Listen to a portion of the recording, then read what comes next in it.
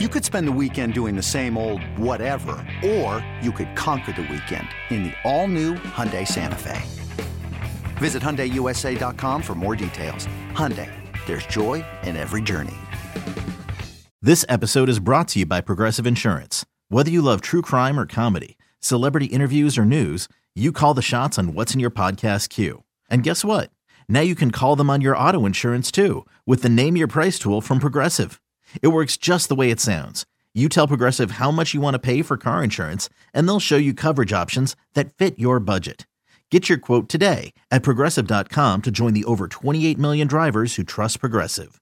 Progressive Casualty Insurance Company and Affiliates.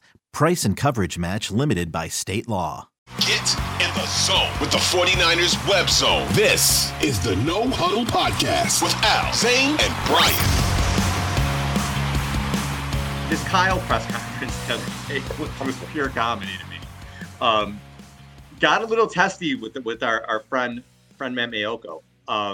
It seemed when Matt asked him about the Jimmy Garoppolo interview that he did for maybe SI, where he was talking about the situation in San Francisco, and he said it got a little weird. He said a lot of things are weird over there, and whoever was interviewing him said, "How would you say they handled it?" And he was like, "How would you say they handled it?" And the guy said messy, and Jimmy was like, "Yeah, that's a good way to put it."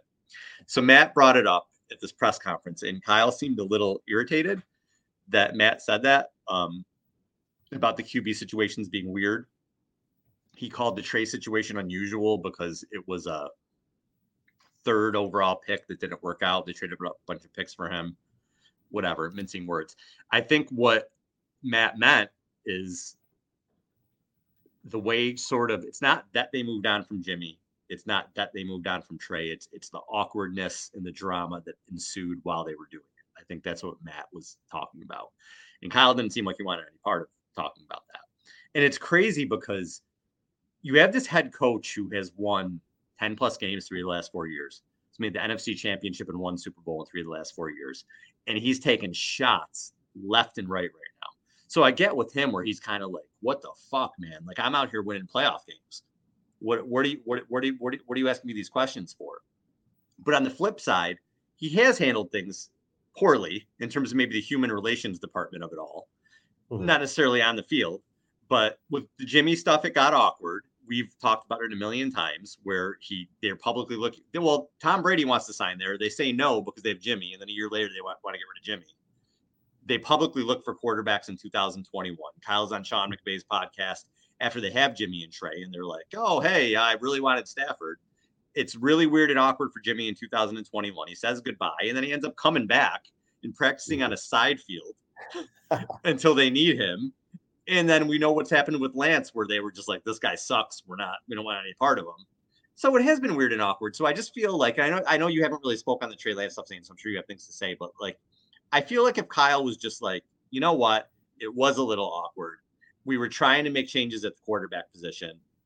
Jimmy, for whatever reason, injury, Trey wasn't completely ready, ended up staying longer than we had anticipated. If it got awkward, that's on me. But Brock Purdy's our starter now, and we're moving forward. If he just said something like that, I think people would be like, all right, man, cool, dude. But he gets defensive, and then we have a certain part of the fan base who thinks he's Teflon. And then a certain part of the fan base who's like, dude, seriously? Like, just admit, like, it was kind of dysfunctional, man.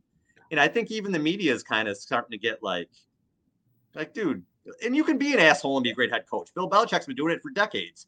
But, it's just kind of like, just own up to it that it was weird. Everybody knows it is. Just own up to it.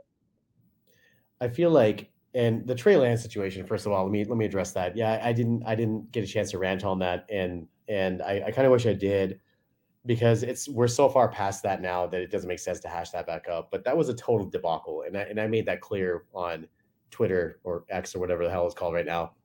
And I made that clear how it was so poorly handled from all sides, except for Trey. Like, he was just basically just being told where to go.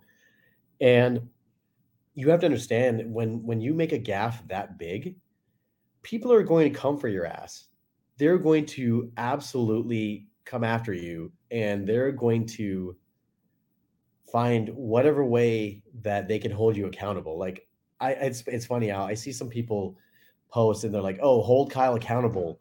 And I'm like, what are you going to do? Is just suspend him for the first 4 games? Is he going to suspend himself for the first 4 games because of a bad pick? Like, there's only so much accountability that, and look, I've been critical of Kyle a lot on our show, but there's only so much accountability that you can have them take, right? Like, he's still a good coach.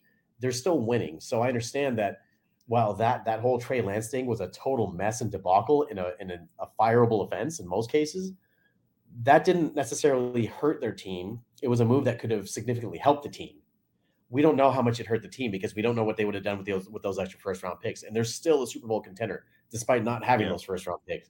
We'll see the ripple effect in years down the line. We'll know in a couple of years. See that. But right now, as of this window, this 2-year window that they have, I don't know how we can measure that impact of those draft picks lost. Hey, it's Kaylee Cuoco for Priceline. Ready to go to your happy place for a happy price? Well, why didn't you say so? Just download the Priceline app right now and save up to 60% on hotels. So whether it's Cousin Kevin's Kazoo Concert in Kansas City, go Kevin, or Becky's Bachelorette Bash in Bermuda, you never have to miss a trip ever again. So download the Priceline app today. Your savings are waiting. Go to your happy place for a happy price. Go to your happy price, Priceline. So that kind of is what it is. But the way that he replied to Mayoko, I'm honestly okay with it. I'm cool with how Mayoko asked the question. I'm cool with how Kyle replied to it. I think it's funny that he replied that way, that he's defensive. But it was weird. And I think Kyle knows that deep down that it was weird. And that's why he's not really addressing. He's like, well, that's, I guess, his way of acknowledging, like, yeah, it was kind of weird. And I acknowledge that it was unorthodox and it didn't work out. And I'm tired of talking about it. Right. I think that's his stance on it. I can't speak for him, but Al, like, they had Jimmy on the kiddie field, not even in the playbook. Right. It was, and they started him like a few weeks later. It's just the most odd situation. How can you not say that's weird? And so Larry Krueger, our friend of the show, was on 95.7 The Game today in the morning, and he talked about the time when Steve Young and Joe Montana were going through their thing in the early 90s. This is before Joe was traded. Yeah. And Steve Young in training camp, Steve Young was taking all the first team snaps, and Joe was basically told to stay out of the locker room and dress somewhere else because he was too much of a distraction. Can you imagine that? And this is a true story. Confirmed that this is a true story. Remember what Dexter Carter told us about them? Joe wouldn't practice. Joe would practice separate of the team. Yeah, I think it was 92. If that happened now, could you imagine if they were like, Trey Lance practices separate of the team? It would be insane. Like, people would go lose their minds. Yeah. So exactly, and I saw that you also posted about that earlier too, and we'll get to that in a second. But I think that every team has a weird situation like this when they have two quarterbacks that are starting caliber. Like, it's going to be weird for somebody, right? That's the honest truth. But that being said, there's certain things that you can do to mitigate the weirdness. And I think being transparent is one of them, and taking accountability is one of them. Kyle did take accountability for the trade. He said, look, that was my bad. I let Trey down. He did. And I appreciate that. He was a man. He took it like a man, and he took one on the chin. So I appreciate that. But at the same time, it's like, all right, that's going to hang over your head until that whole situation gets rectified, where you win a championship and you are able to put all these things to bed. Because at the end of the day, these are things that are detracting away from the end goal. And until you reach that end goal, they're unfortunately going to hang over his head. Like, just like 28-3 did, which is unfair to him because he's the offensive coordinator, but that hangs over his head. Right. He's gonna have that black cloud until he wins a championship. And I saw something where someone had compared the Chris Jones situation to the Nick Bosa situation, and it is not the same. The Chiefs have the greatest quarterback in the world, and they've won 2 Super Bowls. Yeah. Not the same. If Kyle had a Super Bowl, maybe you're like, all right, you know what I mean? But he doesn't. So, with him, it's not anything where anybody wants to fire him. It's okay as a fan you could love 95% of the things about a team, but if 5% of it pisses you off and you want to be vocal, good for you. Go for it. It's part of being a fan. You know what I mean? And Kyle is not perfect. Not at all. But he's a good coach. As long as he keeps winning games, he's going to be in San Francisco. It's just the way it is. So let's see what happens this year. Hopefully Purdy's the real deal, and we'll go from there. But they love Brock, and we're fans of Brock too. And